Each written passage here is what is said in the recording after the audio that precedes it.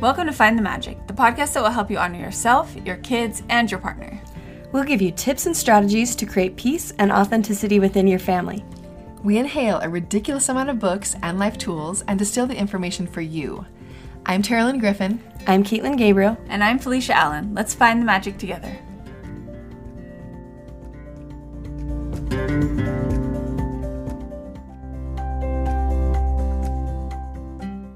Hi, everybody. This is Terilyn here, and I am with Kimball Lewis.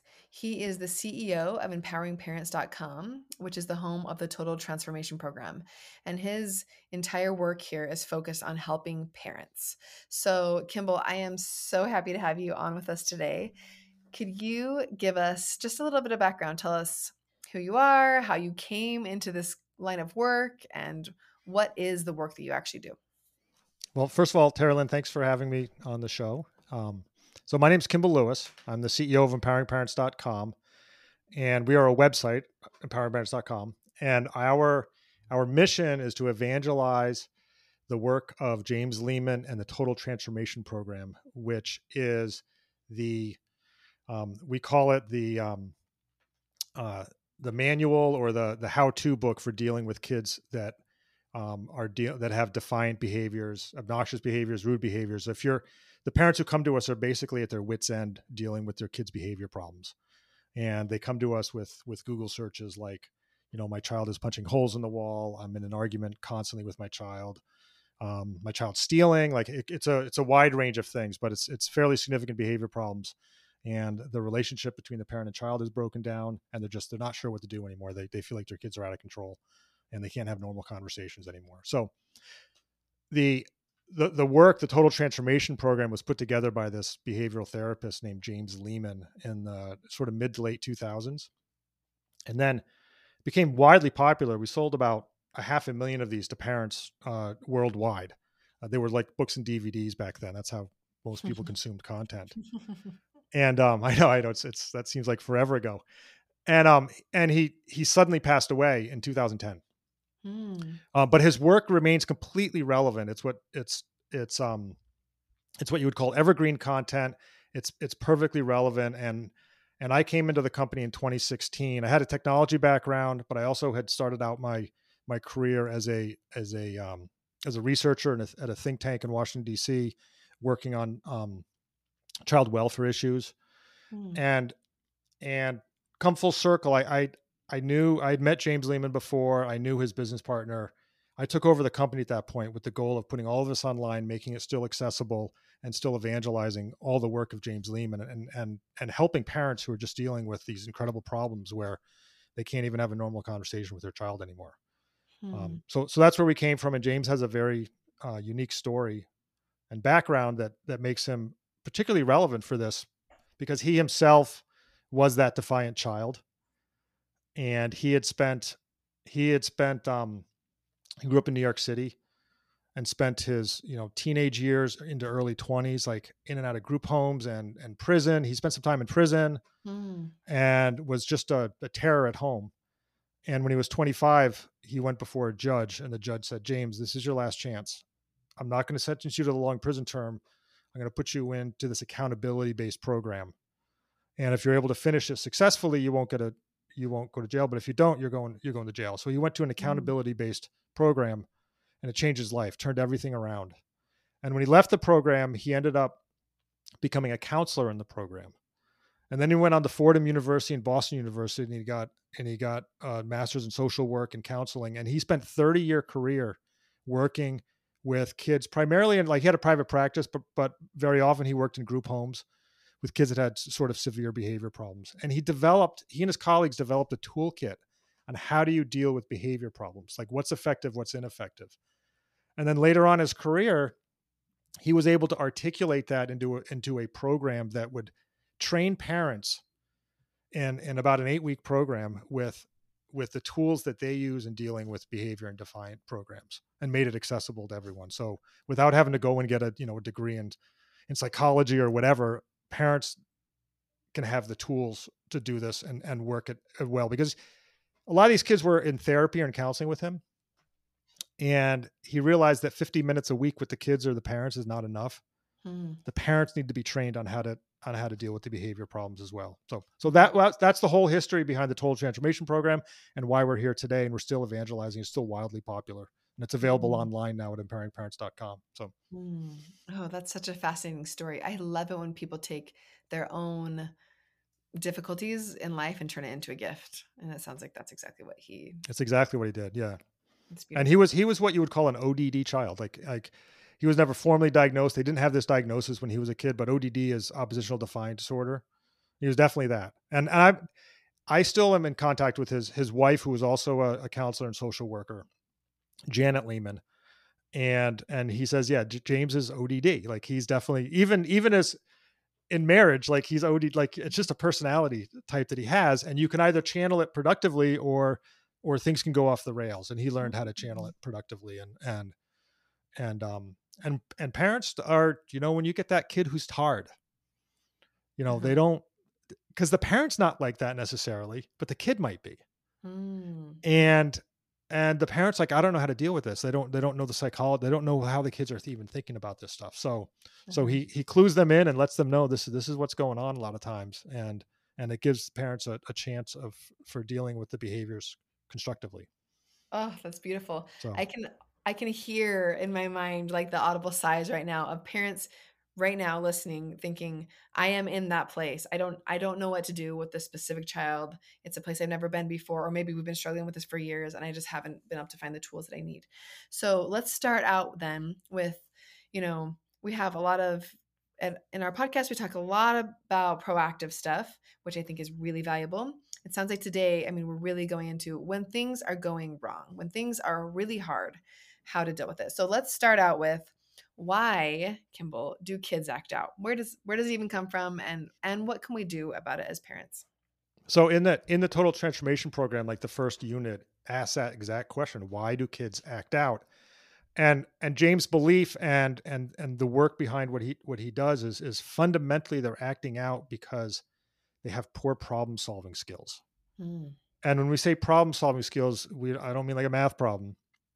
I mean like the alarm clock goes off in the morning and your problems begin. You have to get out of bed. You have to get to school. So there are just some basic functional problems that you face every day. And normally you start getting more into these problems as you hit adolescence. When you're really young, like you don't have a lot of responsibilities and that type of thing. So as you start hitting to adolescence, suddenly like you have to go to school or you have homework. So you have these things that we call functional problems, which is you don't have the discipline or the problem solving skills to deal with putting down your electronics and doing your work, doing something that's uncomfortable. You may not know how to deal with frustration. You may not have how to deal with anger. We view anger not as something to get rid of because everyone gets angry. Like it's a normal emotion. We view anger as a problem to be solved.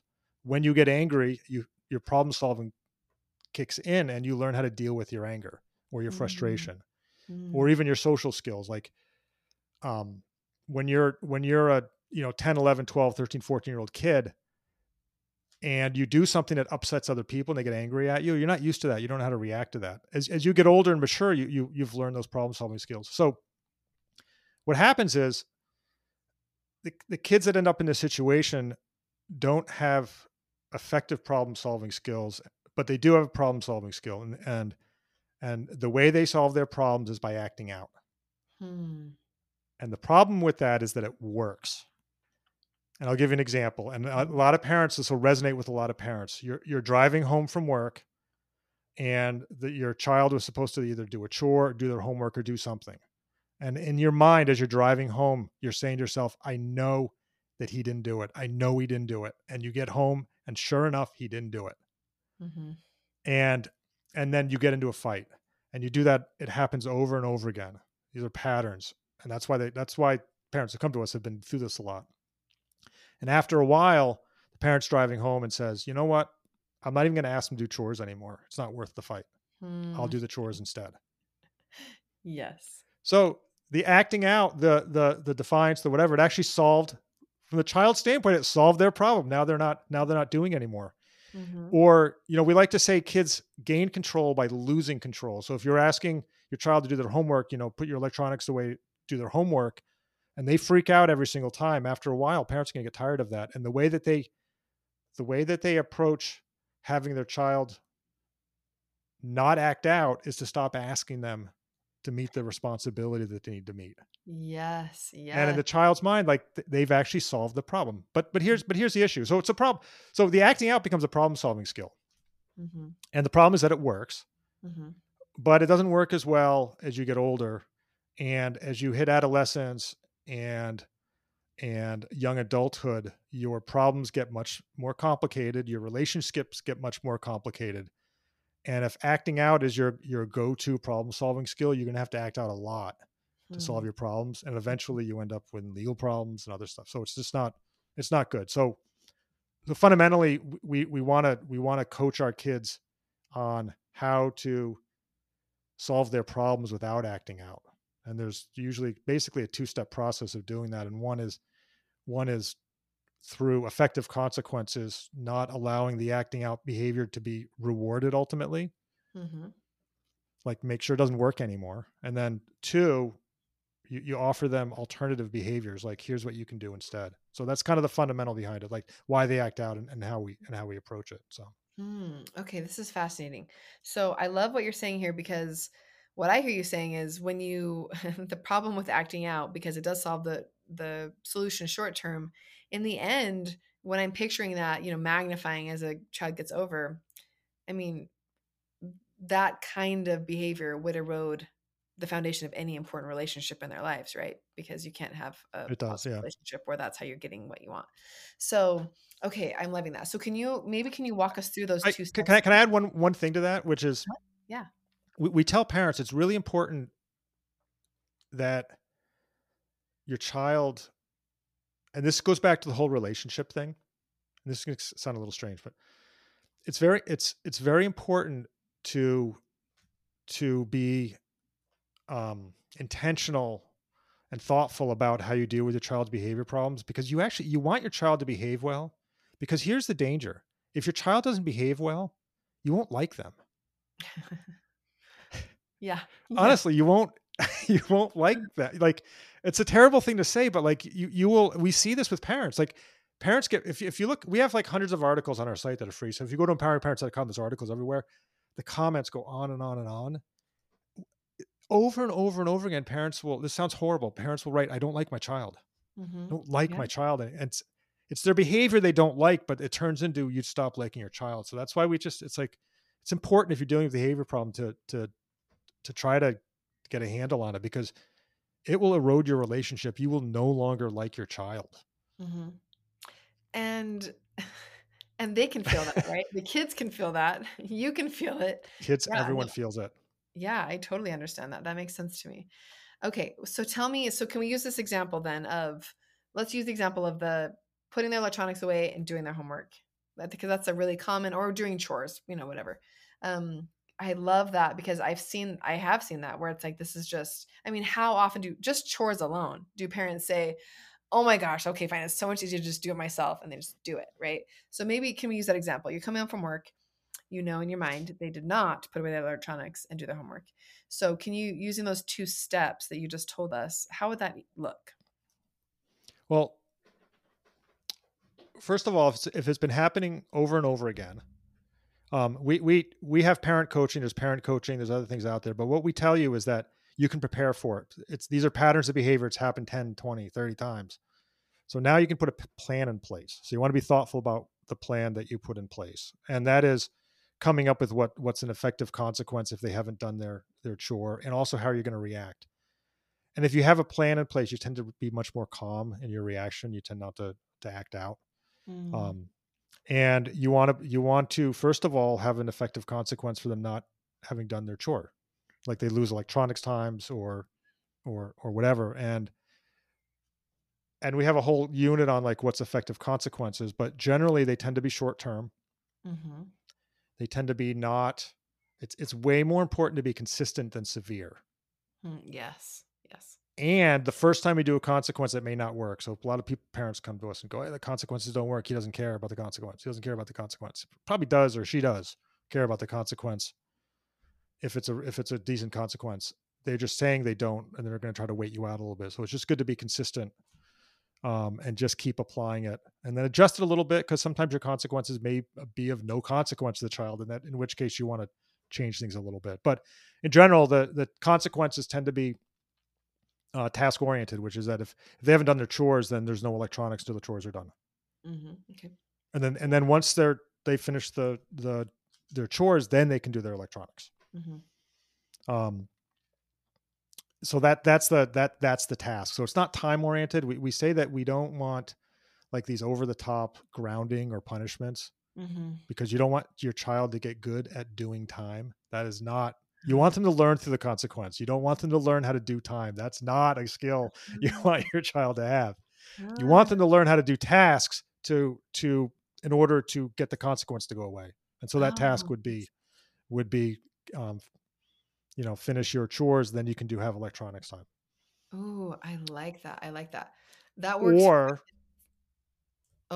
what? Or if there's not an obvious task, you can kind of make one up. So we have this a lot, which is swearing, where the child swears at the parent, like nasty, like, that happens a lot. Like teenager kids will swear at their parents. And so you'd think, well, what's the task for that? And we recommend something. This is going to sound silly, but it actually works, which is that you take away something of consequence to them. And I'm going to use electronics. It's the most common one, because kids love their phones and their electronics and whatever. It's like, it's their social world too. So it's a readily available consequence. And you will have, so one thing we recommend if like they're swearing at you or something is you take away their electronics like for a couple hours. And then if to earn their electronics back, they have to write you a letter saying, handwritten letter saying, I know that it's against the rules in this house to swear at mom and dad. And the next time I get frustrated or whatever, here's what I'm going to do instead. And you offer them that alternative behavior. And they have to write this letter out. And you actually can help them a little bit, just telling them, and you don't tell them to say, I'm sorry, because they probably don't mean it. So we don't want, like, what we want them to write down and get used to it is that there are rules in this household. And the rule is you don't swear at mom and dad or your brother or your sister. We don't swear in this household. It's against the rules of this household to swear. And that's written out. So they know there's actual rules. And then you write the alternative behavior. And the next time I get frustrated or whatever, I'm going to do X. And so the 2 hours is up. They have to write this stupid letter, which they're going to roll their eyes, ignore the eye rolling. It's harmless. Just ignore it. And then they hand you the letter, and then they get their electronics back, and then you just walk away and then you do it again the next time it happens. And then if it's a persistent problem with a child where they just, you put the rules, put the rules of the household on the refrigerator, like basic rules. Like we don't swear, we don't hit, we don't do electronics before homework. They're like 5, 6, 7 rules, and you put them on the refrigerator. It sounds silly to adults like us who don't think you need a rule for something silly like that. But like when you have these problem solving skills and you're 12, like it's actually helpful. Yeah. Okay. I love this. I love several things that you're saying here. One, just the idea of the rules of a household. I think we live in a time where we talk a lot about, being free and independent and all those kinds of, intrinsic motivations, which, to be clear, I am a huge fan of intrinsic motivation and all those kinds of things. However, we also are humans who live in social structures where living within boundaries is really important. And so I think there is a respect that comes with rules. So I like that you're actually acknowledging that it isn't just like a freedom, always do whatever you want.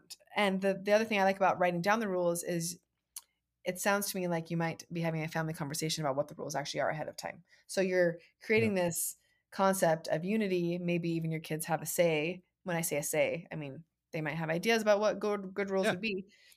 So you have something to refer to. That I love. Just having rules of a household, I think, is brilliant.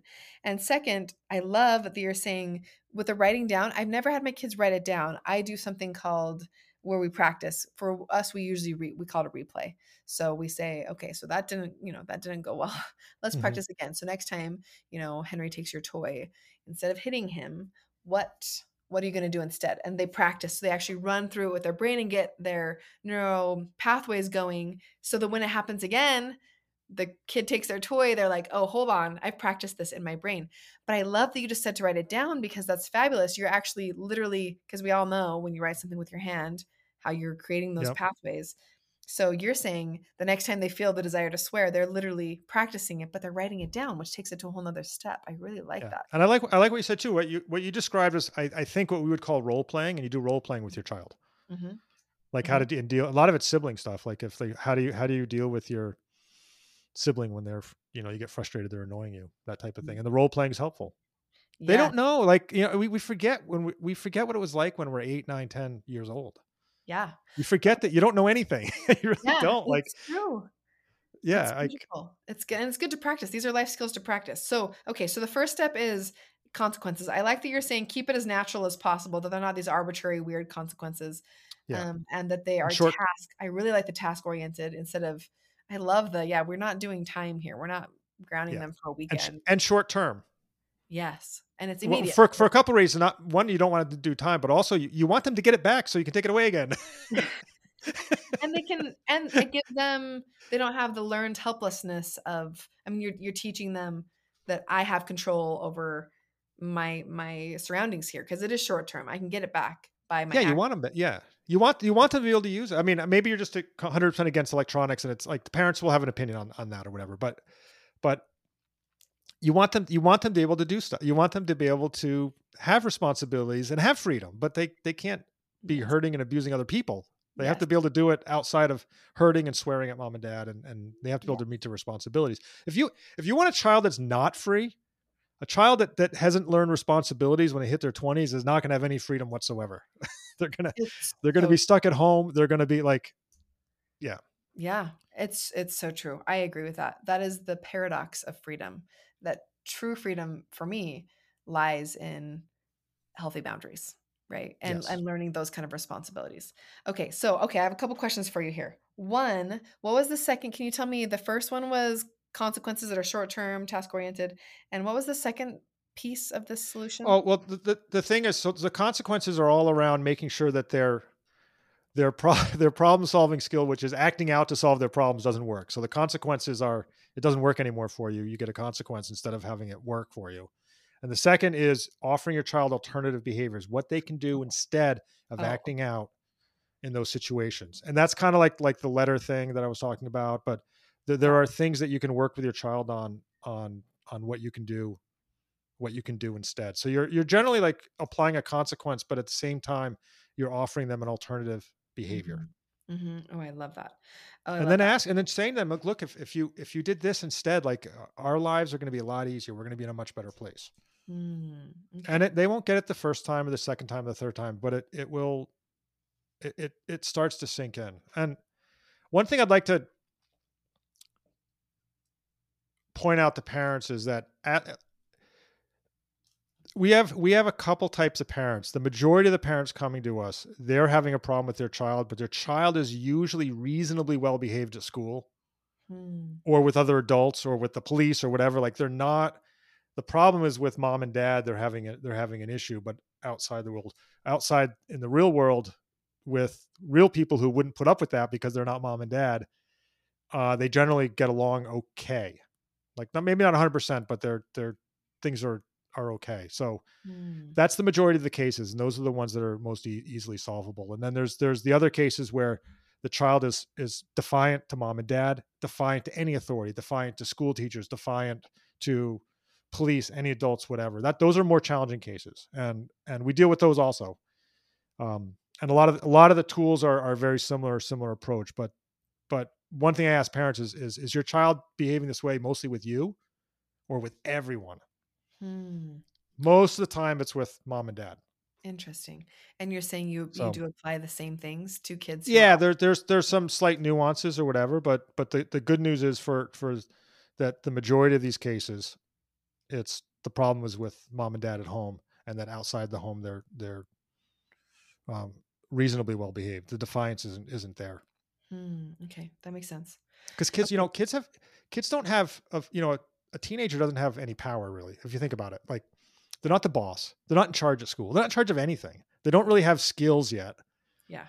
Yet they're living in a lot of times an adult body. Like, a lot of 16-year-old kids are big kids, like, Mm-hmm. but they do have one power, and it's a superpower, is they have power over mom and dad. They can, there are like two human beings in the world, mom and dad, that they have incredible influence over through their like behavior and whatever. And we all know that, like, you're having an issue with your child, like you are, like, your world's in a tailspin. You can't sleep at night.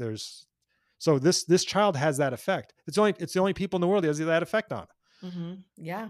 His school teachers aren't tossing and turning all night after night because he's not doing his homework. They just give a bad grade and they move on. Mm-hmm. But mom and dad do, and the child knows they have that, that relationship with their parents. So it's a very special relationship that, there's power structures going on. Mm-hmm. Oh, that makes total sense to me. And I love that you said, because as you're talking, I mean, I can hear so many parents. Yeah, we carry that. It's an important relationship to us, and so we're trying, right? And so when things aren't going well, it's really, really stressful. Yeah. I like that you said to stick with what resonates with you, as this is circling back a little bit, but to consequences with screens. My listeners here know that I am like very far on the spectrum of, I think, as little screens as possible. So for me, obviously my consequences are going to be a lot different, but I love that you're giving a lot of options that can work within any structure of any family, depending on what their values around screens are. My next question for you is, let's talk then. Okay. It sounds to me like, I mean, as you're discussing this, it comes to me like the heart of this is the relationship between parent and child. You mentioned before, we want to like our children, right? We want to spend time with them. There is a lot of power dynamics there because it is an important relationship to us. Yeah. And so my question for you is, do you have tips for, and where do you think connection plays into this? Connection is one of the pillars that we really focus on here in our podcast, but connection/communication. I know you have lots of really great tips for communicating with your kids, because I mean, it's wonderful to have a structure. I mean, I'm loving that structure of the consequences and then giving them alternatives to their behavior. But where can we go with communication to actually go from not only helping them behave, but having a really good relationship with our child? So the parents coming to us, things are not going well. Mm-hmm. First of all, and if you want to have the good relationship, it's almost impossible to have that good relationship in an environment of defiance and backtalk and swearing and whatever. That has to be like, you kind of have to fix that first. And communication is a big part of that. And I think the communication will actually help the relationship with the child as well. But the communication, if you've ever been in like couples therapy, or like, a huge part of that is communication. There's a communication breakdown between the couple. They don't tell you that that's the same thing that's going on with your kids too. Mm-hmm. Like, and we say things to our kids that don't, and we talk to our kids in a way that are not necessarily effective, especially when the child's having a behavior problem.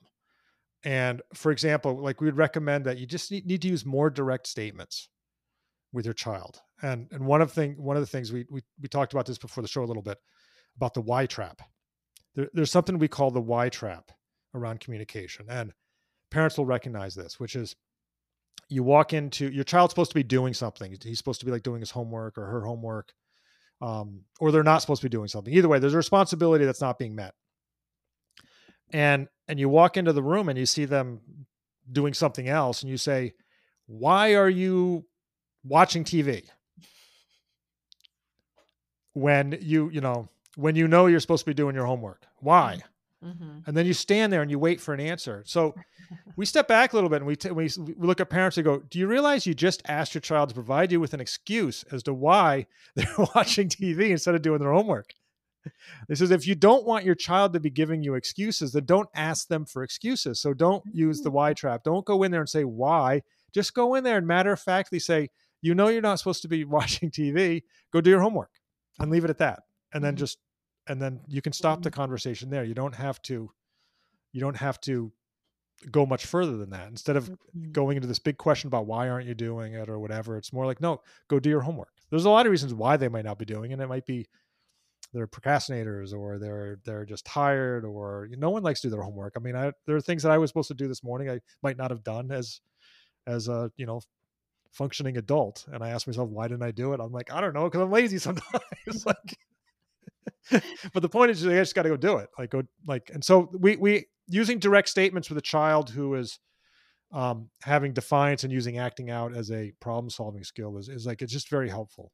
And then when things come in line and you offer them alternative skills, then it really does help the relationship, because they try it. And you know what? When they do it and they do it successfully, you got to point it out to them. You got to say, and not over the top, just say, Jimmy, I really liked how when you got frustrated with me yesterday, you didn't yell and scream. I saw you, like, you walked away and you were good with it. Thank you. Because we've been working on that. You have to, the kids that have behavior problems their behavior problems are being pointed out over and over and over again by mom and dad. When they do something right, you need to point out that they've done it right. You need to you need the positive reinforcement when they do it right. And when they're in these behavior problem situations, they're not doing it right most of the time. So all they're getting is negative. You got it. Like, you got to say, hey, I really liked how you did that. Like, good job. Like, I saw your sister, like, grabbed your controller or grabbed your whatever. I'm keep going back to the electronics and screen thing, but grabbed your controller and you started to, and you came to get me instead of like hitting her or doing whatever. Like, I like that. Thank you for doing that. Or I saw how you got your homework done on time yesterday. Good job. Yeah. Just acknowledging. Acknowledge it. And yeah. That makes total sense to me. So you're saying that in our communication, we don't fall into the why trap. Meaning we don't like give them a reason to have an excuse. We simply just say things directly. Do this instead. And then you're also focusing on acknowledging positive behavior.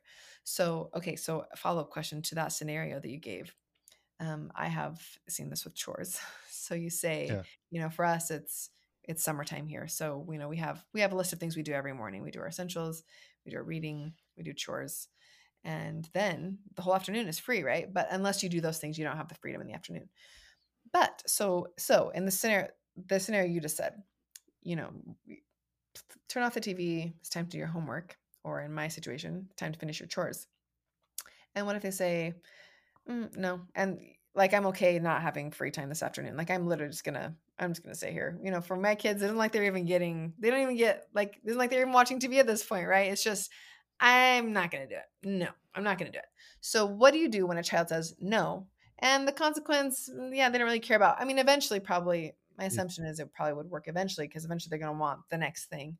But in those situations, do you just let them have the consequence? Like, okay, then you just get no free time today and then you try again tomorrow? Or what do you do? I'm going to give you the most important parenting tip. Okay. All right. This is a secret. You can't tell anyone. Except for these thousands of people listening. Great. Perfect. Yeah. You can't make your child do anything. What? You can't make your child do anything. That's truth. It's such truth. Yes. And if you do, you'll get arrested. The only way you can make them do something, you'll end up getting arrested. You can't make your child do anything.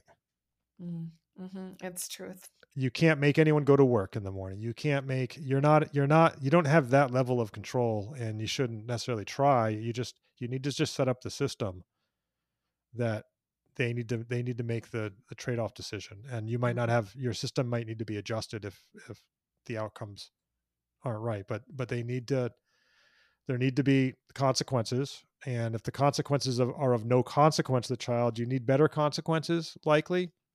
But when we say that you can't, we have this expression, we say you can lead a horse to water, but you can't make him drink, but you can make him thirsty. You got to make your child thirsty. And eventually they almost always come around eventually. So, but on any given day, if they're like completely defiant and they say no, you have a set of consequences that you can use, but you can't make them do it. Yeah. And it sounds like what you're saying is you also don't just start changing the consequence right then to make it worse. It sounds like you're saying, if the system is this, you don't get to go on. For me, it's like, you're not going to go out and play with your friends if your chores aren't done. Yeah. Then it is simply just allowing that to be for a day, right? Or in the situation of the homework, if it's a kid can't have their phone, if they don't finish their homework, then you just allow that, right? And maybe they don't seem to care, but you're saying it sounds to me like what you're saying is you have to at least give it some time try it out for a little while to see if it will work. Because probably eventually they will be like, you know what, I actually do want that. I'm going to do it. But it sounds like you're saying you're not changing the consequence. Like you don't want to change the consequences then. Like, oh, okay, this isn't working. Okay, you know what? I'm going to tack on this right now. That sounds to me chaotic. Is that what you're saying? And this is where it becomes art, which is you have to ask yourself, is this a real is this something, is the consequence something that I know my child values? Like, your child, so you have to ask yourself, what is my child value that can be a consequence or a privilege that they have that can be a consequence if they're not meeting their responsibilities. So as a parent, you that's one of the things we ask them to do is list out the things that about your child that if they're not meeting their responsibilities, they what would lose as a consequence until they start meeting their responsibilities, and work those things out. But and use those as the consequences, but they may not do it. They might not in the short run do those things. They can be very defiant. You just have to be consistent. They usually come around. Yeah, I like that. I actually like the idea of you just allow it. Like you allow that consequence. You don't have to worry about like, oh my gosh, that didn't work this very second, so I have to change it. Just give it time. These are, and the thing is, it'll feel like it's not working either when it is working, because these are patterns to be like, let's say this has been going on for years. These are patterns of behavior that your child hasn't learned and hasn't developed the habits of good problem solving.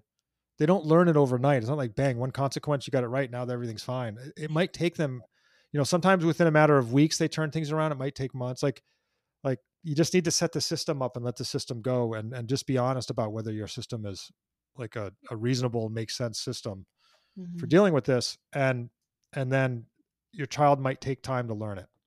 And you need to be a little bit patient. Yeah. And one of the things we recommend is focus on one behavior at a time. A lot of times it's not just one thing. It's like when your kid is in this situation, there could be, 20 things going on. Just pick one behavior and focus on that. See if you can get see if you can get a win there. And don't try to tackle everything at once, because it's just too much. That makes sense. And see if you can get that thing going. That makes sense. Okay. Okay. So then going. But it's hard. This is hard. Parenting's hard. Yeah. What, really? These things are not easy. These are not easy. This is like, yes. You're right. Parenting is really one of those things. I mean, it's the thing that matters the most to so many of us. And yet it is one of the most challenging things we've ever done. So parenting is hard and so beautiful at the same time. So, okay. Can you tell me then, so you've talked a lot about consequences, having the system. I want to go a little deeper into emotions in your specific line of work when you're dealing with these kinds of kids. Where do emotions come into play? Like, do you recommend, because obviously when a kid's acting out, if they're yelling at you, they're feeling, and you mentioned anger, they're feeling something really strongly. Also, as a parent dealing with somebody who's out of control like that, you're going to be feeling a lot of emotions yourself. So can you just tell me, so for me, I have I'll link some episodes of this, but I have very specific things. Like if I'm feeling an emotion, what I do to process it. If my kids are feeling an emotion, I recognize it so that they can process it also. So that's part of it, right? And obviously I think everything else we're talking about here is really, really helpful. But where do emotions come into your, and when you're working with parents directly, do you recommend even going into that kind of stuff, or do you just kind of just let the emotions come and go and not really delve into them very much? No, we do talk about them. Not from like a psychology necessarily standpoint, but from a effective parenting standpoint.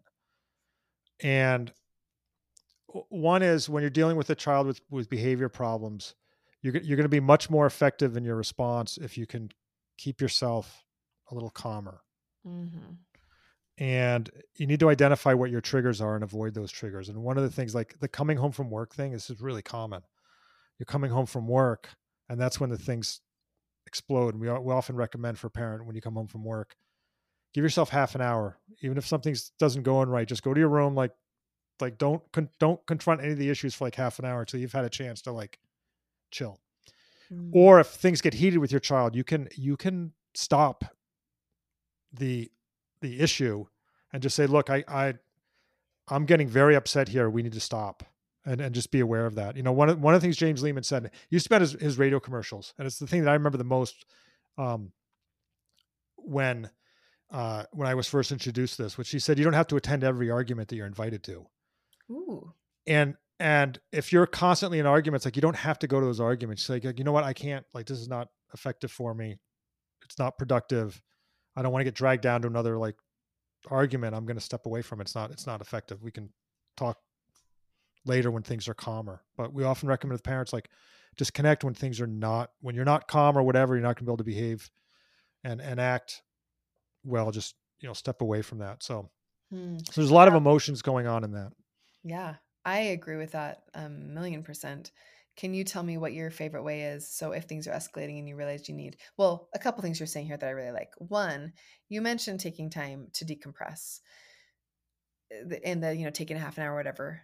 For me, that is key. I mean, I talk Yeah. exhaustively about, for me, I mean, it starts within the morning time, but also if I call them patient skin, my patient skin is wearing thin. Yeah. I need to go take some more decompression time so that I can come back and be able to deal in an unruffled way with my children. So I love that you mentioned that it is okay to take time separate to decompress if you're having a hard time without reacting with really high emotions yourself, because us being the bigger person, being unruffled in a situation is always going to make things better. So I love that you mentioned that. But my question for you is, I guess, following up what you just said is, say things are getting heated and I need to leave this argument right now. It's not going to be what I'm going to about to say is not going to help the situation because my emotions are getting a little bit too high. I mean, I've seen people where they just slam the door and, run away. What is or I know there's a lot more effective ways to do it. What's your favorite way to excuse yourself from a heated situation so that you can decompress a little bit and come back when things are a little bit better? I'm usually just like, look, this is not a good time for me. Like, I need a break. Like, let's talk about this later. I'm not always good at it. One thing is if you don't do that effectively, forgive yourself, because we're not perfect, right? Most of the time we want to be able to do this. It doesn't have to be every time. So forgive yourself if you're not perfect, because no one is. But the other thing that helps for me is, again, these are patterns of behavior. So it's been happening a lot. If I prepare my response ahead of time, I'm going to be way calmer. So I can actually, so my preventive measure is to have a prepared response ahead of time. And then when it happens, I just go into sort of execution mode of what I'm going to sort of say and do. Because these things are not usually a surprise. Whatever's happening has happened 10 times before. And you just get better at, like, here's how I'm going to react to it. I like that. And then walk away and or whatever it is that you do to help you react better. And then give yourself a pat on the back if you do it successfully. And then if you do it a couple of times, you get better at it. You actually get better at it with practice. So it's an amazing thing about life. You do get better at things you practice. I really like that.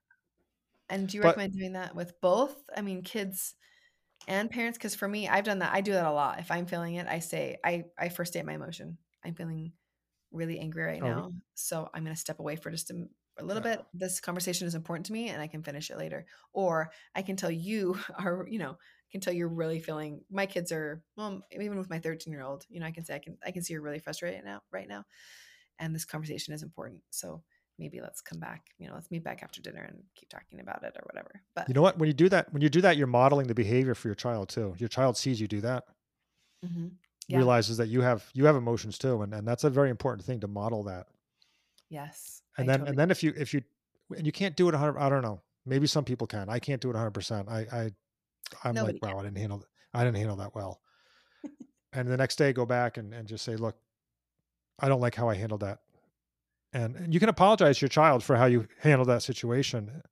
You don't have to go on and on and just say, I didn't like how I handled that. I'm going to try to do better next time. I should have done X instead. And then model the apology to your child as well. Yes, I totally agree with that. So, it's the replay kind of that we were talking about earlier. We can do it ourselves. I love that tool as a parent. I oftentimes at bedtime find myself saying, I notice, and for me, it always, because I never want and this kind of maybe leads us into a really good next point, as we're talking about what we're feeling and what our children are feeling. For me, for my children to see that I'm a human who feels emotions is important. I am feeling really angry right now. I'll even say I'm feeling really impatient, right? However, I also think it's important that I don't want them to feel like I want them to know that I'm responsible for my own emotions. So even if they are freaking out and obviously I'm getting frustrated, and it is probably a result of them freaking out, the statement, I am feeling angry right now, I'm going to take a break, is important to me versus you are driving me crazy right now. You are making me so angry. For me, that slight difference in language is important because I want them to know later that they can also be responsible for their actions and they can't blame it on somebody else. So that kind of leads us, first of all, do you agree with that, or do you have anything that you can add to Yeah, that? you're reminding me. We have an article that we send out once in a while in our newsletter. It's called "Everything After But is Bull," and it's a child or even a parent saying, I'm sorry I yelled at you, but you frustrated me, or I'm sorry that I hit you, but you made me angry, and we're always like, there's no but in I'm sorry. Yeah. So I'm sorry, I should have done that. No but. Like when you do the but, you're giving excuses like I reacted because you did X. Yeah. Yeah. Get You're rid of the giving but. them, Just say I reacted poorly. Period. yeah. You're Parent to giving them child, your own child to power. parent. Yes. Oh, I love that. And that's where Oh, this you are. I love So- that you said that. You're giving away your own power. When you tell your child that they're responsible for your own emotions, that's an incredible amount of power you've just given your child. Mm-hmm. And they will use and the child, the really difficult child who becomes manipulative and kind of figure this out, they'll use that. They'll know that they can change your emotions by saying something or doing something, and some kids will do that. And I would say not even difficult children, but 2-year-olds, once they figure that out, Yes. a 2-year-old, just an innocent 2-year-old can also use that. I mean, it's just natural. Power is one of those innate things that I think we're always testing out our power, especially as we grow up. We're testing, where is my power here? And it's too much power to give any other person, especially a child, but any other person, I would say. I don't give my power to an adult either, but that they don't have power over my thing. So I love that. And I love that what you said about I'm sorry. For me, how that looks is I was feeling angry today and I raised my voice and I wish I wouldn't have talked like that. I don't even mention their behavior. And then I say, if I were to do it again, this is what I would do. I would take a break and I would come back and we would have talked about the broken, vase or whatever. That's what I would have done. I'm going back looking at my actions. That's what I would have done differently. And I think it's great because you can just leave it as that. You don't even have to mention because you were freaking out and it really made, you know what I mean? I just love the idea of accountability with our own actions. So that leads us to, where does that go with, I know that's one of your big platforms, is that what are we responsible then for as parents? The things that you go back to over and over, that you kind of, to me, it's a liberating concept, your idea about responsibility, what we are responsible for as parents. It's actually tied into what I said before about you can't make your child do anything. You can't make them. So the corollary to that is that you're not responsible for your child's behavior. And a lot of parents coming to us they're dealing with a lot of guilt because their child is not doing well. They're having behavior problems. And then like, I'm a bad parent. That's why my child's not behaving well. Now we have parents that are more ineffective and less effective. And there's effective parenting styles and more ineffective, but it's a continuum. And the parents we're dealing with are decent parents. They're like, they mean well for their kids. They're what we call good enough parents. They're not abusive. Yeah. They're coming to you for help. Right. So yeah. So we tell them, you're not responsible for your child's behavior. Your child is responsible for their behavior. And that's how you want to frame this. Your child is responsible for their behavior, and put the accountability on the child for their behavior. Because if you don't, you're going to be racked with guilt. You're going to think that you can actually control your child's behavior when you can't. And your child's going to figure out that, oh, I don't behave well, I get in trouble all the time. And gosh, mom's all guilty about it. It's not my fault, it's her fault. And your child might actually they'll do one of two things. They'll either use that to manipulate mom or dad, or they'll actually believe that the reason they can't behave well is because mom didn't raise them well or dad didn't raise them well. Mm-hmm. And that's not a good place to be. That doesn't lead to a child taking on responsibility and learning how to behave better and solve problems better. And we say that you can't take responsibility for your child's behavior any more than you can go to the gym and work out and expect that your child's going to get into shape because you went to the gym and worked out. You can't work out for your child either. You can't, they have to do it. They have to be the one to do it. Make them responsible for their behavior. The accountability needs to be on them. And we see this a lot with single moms or divorce situations. Let's say single moms, Chad. Most of the people coming to us are probably 80%, 75% the mom, but we work with a lot of dads too. In a divorce situation, the child's having behavior problems and they feel guilty. They think that, because of the divorce and all the stress on that, the child's having behavior problems. And you should have empathy towards your child. It's a difficult time. Mm-hmm. But that still doesn't give them a license to abuse other people and be abusive towards mom or dad or the siblings or whatever, or not meet their responsibilities. They still need to do those things. And I remind parents when they're in a divorce situation and they're blaming their child's behavior on the divorce, I'll be like, you know what? We dealt with someone an hour ago who wasn't in a divorce situation, had the exact same issues going on. Mm-hmm. And there was no divorce. Like, what happened there? Like, mm-hmm. or I was dealing with a parent that had 3 kids and two of them seemed to solve problems reasonably well and are, learn from their mistakes and move on and are doing well. And one of them not doing well. Like, did they parent that one child totally different? Like, it's the child's, some kids are just different and they're difficult and we don't want parents to take responsibility for that. The child needs to learn to take responsibility for that. Mm-hmm. So it's a much more effective way. You get the guilt out of it and it empowers the child. Our company's called Empowering Parents. We're empowering parents with the tools that James Lehman and the social workers he worked with had, but we're also empowering our kids to take responsibility for their behaviors and not saying it's, their behaviors are something that were driven by mom or dad or whatever. It's not a, go ahead. Well, yeah, that's beautiful. And that's where we find our personal power, right? Is by realizing that other people have theirs. And then as we set boundaries and enforce limits as parents, which is what you're talking about, this beautiful structure of consequences and rules and giving them alternatives to their behavior, we're creating this beautiful place of the key to personal empowerment and keeping that inside of that personal responsibility is having limits for ourselves. I mean, even as adults, that's what we're doing, right? We're setting ourselves our own boundaries. And then within those boundaries, we're finding our own personal power. Yeah. So I really like that. You're kind of setting up a really nice. It turns out that's a controversial view.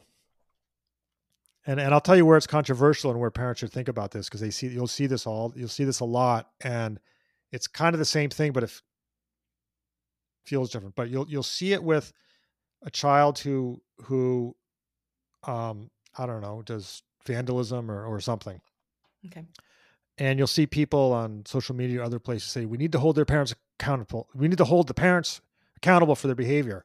And we're like, no, you need to hold the child accountable for the behavior. And in fact, the parent should be wanting to work with the schools or whatever, say, school, instead of punishing me, like, help me hold my child. I want my child to be accountable for it. Like, so we always want it to be on the child. The accountability goes on the child. If you want your child to be responsible, you got to give them responsibilities. And if you want your child to be accountable, you have to hold them accountable. That's the only way they're going to learn it. So anyway, it's just sort of a mindset and sort of a way to frame it. Yeah, so that's beautiful. Yeah, that makes sense. And the kids are like, we see so much success. Like you would, we're very optimistic in these situations where parents just feel like there's like, things are just in a bad place, and a kid can turn it around. Like, there's so many successes, like so many kids turn it around. So, which is such a hopeful message. And you're saying it's through those consequences, giving them alternative to behavior, sticking with the system, letting it be in place. I love it because it sounds like you're saying you're taking away the decision fatigue as a parent of always trying to figure out, okay, so when they don't do this thing that they haven't done now 100 times, you just have figured out, you've put it into a system. And believing in your child. If you don't, when you don't hold your child accountable, you're not believing them anymore. In fact, they start noticing that, hey, how come I don't get in trouble for not doing my chores anymore? They start to feel defective. Like I'm so defective that they're not even giving me responsibilities or accountability anymore. They've given up on me. I don't have to do my homework, and they sort of internalize that I'm the kid who doesn't behave well or doesn't do homework or whatever. And when you give up on the accountability, it sends the message that you don't think that they can do it. So there's some, I mean, it's just good. I love these programs and your podcasts this type of stuff, you sort of think through the dynamics of what's going on in these situations, and it helps you reframe things in a way that you know, like holding your child accountable is believing in them. Like that's something that's you might not think otherwise. You know what I mean? Like I don't know. It's beautiful. It's hopeful and it's empowering, and I love all that. That reminds me of in Brene Brown's book, Gifts of Imperfect Parenting, because you're right. None of us do this perfectly all the time. None of us do. She said that in focus groups, when they brought kids together talking about their own childhood. So when I say kids, I mean these are young adults. Yeah. But most of the kids who had parents who kept rules and limits and believed in them used those as almost like badges of honor. When you were saying that, it's disappointing internally for a child to be like, they've kind of given up on me. They don't even think that I'm capable anymore. They don't even bring up the homework anymore. She found that it was the children who grown up with parents who did consistently say, no, like, I believe you can do better. Like I'm going to keep working with you on this because I believe you can. I mean, and they would do it in like oh my gosh, my mom would make me read 10 books in the summer. Can you believe that? And they were saying it like a complaint, but the kids who didn't have it were like, I was always jealous of kids who had parents who would set boundaries for them and work with them, So I love it that you just pointed that out, that by us caring and not giving up on our children and believing in them, they can feel that. They can sense that we're asking you to work within this system over and over because we want you to gain the responsibility of following through on chores. We want you to feel the accomplishment of working on something even after it's hard. That's why we're caring. That's why that's the whole purpose of this. We're not just trying to torture our kids for fun, right? Yeah, so exactly. I really like and the goal isn't necessarily to get the chores done either. The goal is to raise you're raising your kids. Like you're the only parent, like your kids need a parent. And if the goal were to get the chores done, it might be more effective either to hire someone or to do it yourself, like be way faster. It takes more time to work with your kid to get it done. Definitely. Oh, I can testify to that. Right. And the goal, so therefore the goal isn't necessarily to have the chore done. The goal is for your child to learn how to do the chore. Right. You invest in them. And, I before I got into this business, I was in, I did a lot of technology startup work in the healthcare world, and it was like fast growing companies. And we would hire people. When you hire someone, it slows you down. Like if something's due in 6 months, like you can't just hire people, like that would slow you down. When you hire someone today, they're effective 8 months, 9 months, a year now. It's an investment to that. And it's the same thing with your kid. Getting your kid to do chores is not going to be productive, like in terms of getting chores done. It's going to be productive in building a responsible child. Yes, it's an investment. It's an investment. It's not going to realize benefits. It's going to seem like, why am I wasting my time doing like it? Just, we spent half an hour arguing over dishes that I could have done in 10 minutes. Like, what was the point of that? Yeah. Yeah. So, it's beautiful. That's a beautiful reminder that parenting is a really long-term investment. So I love that. Can you tell us, is there anything else that you, in your practice, that you've seen that are just, like this just really helps parents? You want to leave our parents with, there's little nuggets, or do you think we've covered most of the things that can really help parents with children? There's one thing I always want to leave with parents is do not take your child's behavior personally. Even when they're standing in the kitchen, looking at you right in the eye and saying, I hate you, Mom. I wish you were dead, which is the title of one of our articles on empoweringparents.com. It says, I hate you, Mom. I wish you were dead. They say something horrible to you. We urge parents, please, please, please realize it's a behavior problem. They're trying to solve a problem with that behavior by telling them they hate you. They wish you were dead. Terrible things. Teenagers and adolescent kids will say horrible things to their parents. Do not take it personally. View it as a behavior problem, because for a couple of reasons. One, it's a behavior problem, and you're going to be much more effective in responding if you don't take it personally. You're not going to overreact. You're going to respond with an effective consequence. And second of all, when your child, and they will, when your child improves through these programs and techniques, when they improve and their behavior gets better, if you've taken that personally, it's going to be very, very difficult to forgive and offer your child grace for the horrible things that they said to you. And you do not want to be in that place. You want to have your child be able to say these horrible things to you, and it's just a behavior problem. They're going to improve. They're going to get better. They don't mean it. And you have to tell yourself that, because if you internalize the things that your kids might have said or even done, sometimes why would you do that when you know that makes me like lose sleep as a parent? Mhm. And don't take it personally. And Mhm. then down the road when they improve, and we're very optimistic they will improve, then you'll be able to offer forgiveness and grace, and you'll be able to move on, and you'll have a much, much better relationship with your child at that point. Mhm. Mhm. Yes, I agree with that. That we can't take it personally. What do you recommend? Because that is actually a question we get a lot. Is do you think that disrespectful speaking, like insults or hurtful words, are they things that you put in the realm of things that need consequences, or do you just see them, recognize what's happening, and then go for the behavior? What do you recommend doing in that situation? If the kid says, "I hate your mom, I wish you were dead," and what do you do as a parent? Um, so that's a great question. And some of it is going to depend on what the values of the parent are. And we have some articles on this actually, where we talk about where do you draw the line between what we would call verbal abuse and just like swearing and other stuff. Like verbal abuse, like when a child is threatening, verbally abusive, like those definitely need consequences, because that's just not good. Things that are not as big, like just getting in an argument or saying "I hate you, mom, I wish you were dead," like that's like a personal thing, but it's not quite verbal abuse the way like intimidation is. Hmm. Or you have to figure out what you can let slide and what you can't. And some of those things are a little bit of a gray area. We recommend like don't overreact to eye rolling. And when your child rolls their eye and like usually you've won the argument because they're like, oh, and then they go off to do whatever they're doing. Focus on are they doing what they're supposed to be doing. Ignore the eye rolling and it goes away. They're rolling their eyes because they want a reaction from you, Yeah, that's a good advice. Yeah, and then that is. just ignore it. And Mhm. then if you don't like the eye rolling because you don't want your child to learn to eye roll, you really don't, because if they eye roll like out in the professional world, they get a job or something, like that's not good. Mhm. Yeah.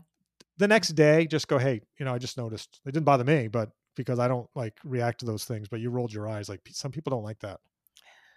Yes. Yes. Yeah. And let No. them know. That's like you're doing them a favor by letting them know some people don't like that. Yeah. I agree with that. And Eye and rolling. Yeah, so that's fine. so you want to pick your battles. And it's a reasonable question to ask, does this deserve a consequence, or is this something I can ignore? Yeah. I've never Um experienced when you said intimidating, threatening, that kind of stuff. I mean, I don't even know what I would do in that situation because I've never experienced it. But my my 10-year-old sometimes, she's just recently, she said this like a week ago. She said, I didn't even know what was happening. Like we weren't even in a fight. We were doing something. I think I had said no to something. And she's like, "You are the meanest mommy in the whole world." And to me, yeah, that doesn't even offend me. Like I'm like, I'm not offended. I can tell yeah. in my mind, she left, but had she stayed, I'm like, look to me, I would have said, I can see you're really frustrated right now. You know what I mean? Yeah. But like I probably wouldn't have even like, I was just going on with my whatever I was doing. But it was cute because my sons both look at me, they're like, no, you're the nicest person in the whole world. Why would she even say that? And I could point out to them, she's just feeling really frustrated right now that she can't, whatever it is that Yeah. she'd wanted to do, right? Like that is a statement that she's really frustrated. That isn't even a statement about me. And because you could tell that they were like, I don't even get why that would be connected to you. So it's interesting that you say that. I mean, and again, I don't know where the line is, but for me, that's just, I can tell you're really frustrated. Yeah. And I'm not offended. I don't really think that you think I'm the meanest person in the whole world, your Yeah. meanie face or whatever they call you. And anyway, so what I hear you saying though is, I'm just using that as an example. For me, that's an example that, yeah, it's not going to ruffle me. I'm not losing any sleep over that. I know that she doesn't actually think Yeah, I that. think that's fine. I would ignore that. I would just like whatever. Thanks. But you're saying that there is a point and again, maybe that's why it's a difficult thing and it's just a balance. But you're saying there probably is a point, and each parent would have to look at that themselves to say, Yeah, if you this is where we actually do need to come up with some kind of consequence, because either there's threats or intimidation, or it's just so much that you're just really being rude all the time I and it's mean acceptable behavior. if you ask your child to like do their chores and they look at you in the eye and they say the F word to you, the F you, right? Like that needs a consequence. So we Mhm. we get that. I mean, we see a lot of like the stuff the parents coming to us are frustrated, like they have serious behavior problems. Mhm. They're not sort of run of the mill like, and that needs a consequence. Yeah. And doing that with a sibling is not. That's you don't want to be in a household where that's normal. Yeah, that makes sense. Just swearing. I mean, you have to decide. Some households swear. Like we recommend there's values going on here. So we recommend, swear, probably a household where you don't swear is probably better, and the parents ought to model that behavior. But I worked at a company once where we were acquired by a British company, and apparently, and I don't know, you have international listeners, right? Mm-hmm. Yeah. Oh, I had an Irish neighbor, and we were acquired by a British company once, and I just noticed like the F word in the UK and Ireland, like it's way more common. Like it's almost not I don't know if it's not a bad word. I don't know. I just noticed like it was much more commonly used. I was like taken aback at first. It was very strange. It was like a cultural thing. Like no one they didn't seem to care. But it's but if you don't like, well, just a good reminder to go back to whatever your own family values are, wherever that is on the spectrum. Yep. And just figure out where and if you're dealing with more significant problems, just pick the ones that matter the most, and things that are like, abusive stuff is just not good. You don't want. Mm-hmm. Yeah. You don't want that. Yeah, that makes a lot of sense to me. Okay, well, I'm loving a lot of these tips. They're really beautiful and really applicable. And can you tell me, Kimball, then, first of all, thank you for explaining all these beautiful concepts to us. And then second of all, can you tell us as listeners, you've spent a lot of time with behavior, and it sounds like you offer a lot of hope to a lot of parents, but we always like to ask our listeners, before you tell them how they can find out more about you and more about your programs, tell us what is one game-changing habit that you have that helps you find the magic in your own life. So my game-changing habit, and I was influenced on this by a sort of a self-help person, is to value process over goals. Ooh. So I don't give myself goals necessarily. I give myself a process to follow. And I don't have to achieve my goal every day. I just have to do my process. And if I'm like, let's say I want to get an article done, my goal is like, I just need to sit down and do 20 minutes, at least 20 minutes a day on this article. I don't have to finish it. Or the process is I put my gym clothes on and I go to the gym. If I choose not to work out, I don't have to work out necessarily, but I can come back. But my process is that I put myself in this situation to do that. And I always look at process over goals. Goals, sometimes you don't reach them, or maybe they're not useful to be like, I just put a system in place and follow that system every day. Oh, I agree with that. And that makes it a little easier for me. Yeah. Oh, I love that. That's a fantastic habit. It's weird to say you're not goal oriented. I'm more process oriented. I'm not even not sure what the goal is at the time. I love that. But as you said that, I mean, that's how I feel like learning is now. We're talking so much about growth mindset instead of fixed mindset. That's what you're talking about. You're incorporating it into your whole life. Yeah. And if you've ever put on your gym clothes and gone to the gym, you usually end up working out. So I think the beautiful thing about that is you end up probably getting more goals than you would have had you just focused on the goals to start with. So it's this beautiful irony. It's like for me, that habit that you just said, for me, is one of my favorite brain hacks. It's like a human motivation hack that's so wonderful because we can handle processes. We can handle specific steps. When we look at it just as a goal, it's really easy just to be like, I'm not doing any of it. So I love that. And you fail a lot when there's a goal, and the goal might be the wrong thing. I don't know. And I remember being job interviews and they were like, what are your goals? I'm like, I don't know. I felt defective in my 20s. I was like, I didn't have any goal. Like, I don't know. I want to make some money. I don't know. Like, it's like a stupid kid. How do I know what my goals ought to be? And shame on you for believing me if I told you what they are. Cause like, I don't know. So I love it. Well, I love it. Like, who are these people with goals? Like, I guess, I don't know. I don't know. So process always makes more sense. When I heard someone articulate process over goals, like that always made more sense to me. Mm-hmm. Oh, I love that. For me, I like to have goals, but the definition of success for me is the process. So the success is not the achievement of the goal. I still like to hold goals in my vision, but I like to have my definition of success. The equation is always, did I do this one thing? Did I practice my 10 times of this today? That's my success, not the actual end thing. And then the beautiful thing is, the end thing sometimes happens, sometimes doesn't. Yeah. And sometimes you learn a lot by not acquiring a goal. Like when you fail at lots of stuff. Yeah. You didn't meet your goal, but you learned something through the process. Yeah, I totally agree with that. Okay, well, I love that. And tell our listeners, we'll include this in our show notes and our emails, but for parents out there who want more information, want more specific guidance in their own issues that they're dealing with, tell us how they can find out more about you. Okay. So we're at the website empoweringparents.com, And when you go there, we urge you to sign up for our newsletter. We'll send you articles 2 or 3 times a week. And we have hundreds of free articles on our site. And you can also sign up for the Total Transformation Program, which is an online streaming program. And we also offer parent coaching so that if you're working through the program, you can talk to someone who's non-judgmental, not like, family is sometimes hard when you're dealing with these issues to talk to. If you have a family member, you can, that's great. But if you don't, so we have parent coaching that they know the programs.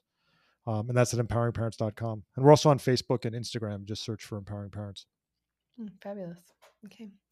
Well, thank you so much, Kimball, for your time. I think your tools and tactics here are really going to help us all find the magic.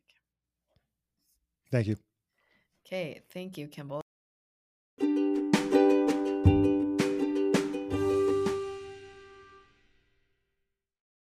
Your brain needs support, and new Ollie Brainy Chews are a delightful way to take care of your cognitive health. Made with scientifically backed ingredients like Thai ginger, L-theanine, and caffeine, Brainy Chews support healthy brain function and help you find your focus, stay chill, or get energized. Be kind to your mind and get these nootropic chews at ollie.com. That's OLLY.com. These statements have not been evaluated by the Food and Drug Administration. This product is not intended to diagnose, treat, cure, or prevent any disease. If you are looking for a great gift for yourself or somebody that you care about, consider getting them a Find the Magic journal. It is a journal that each of us use daily that helps us with questions in the morning that it asks you, and that you do a little bit of journaling to help you focus on what's important for the day and really make steps each day towards your goals. And then it also has a section to plan out your day so that things don't slip away from you. And there's even a section for you to reflect at the end of the day. And I have found that as I've used it, it's been so powerful for me in really living my life in an intentional way. So if you'd like a journal, just go to findthemagic.co and click on the top link that says FTM Journal. So again, that's findthemagic.co and just click on FTM Journal. Thanks so much.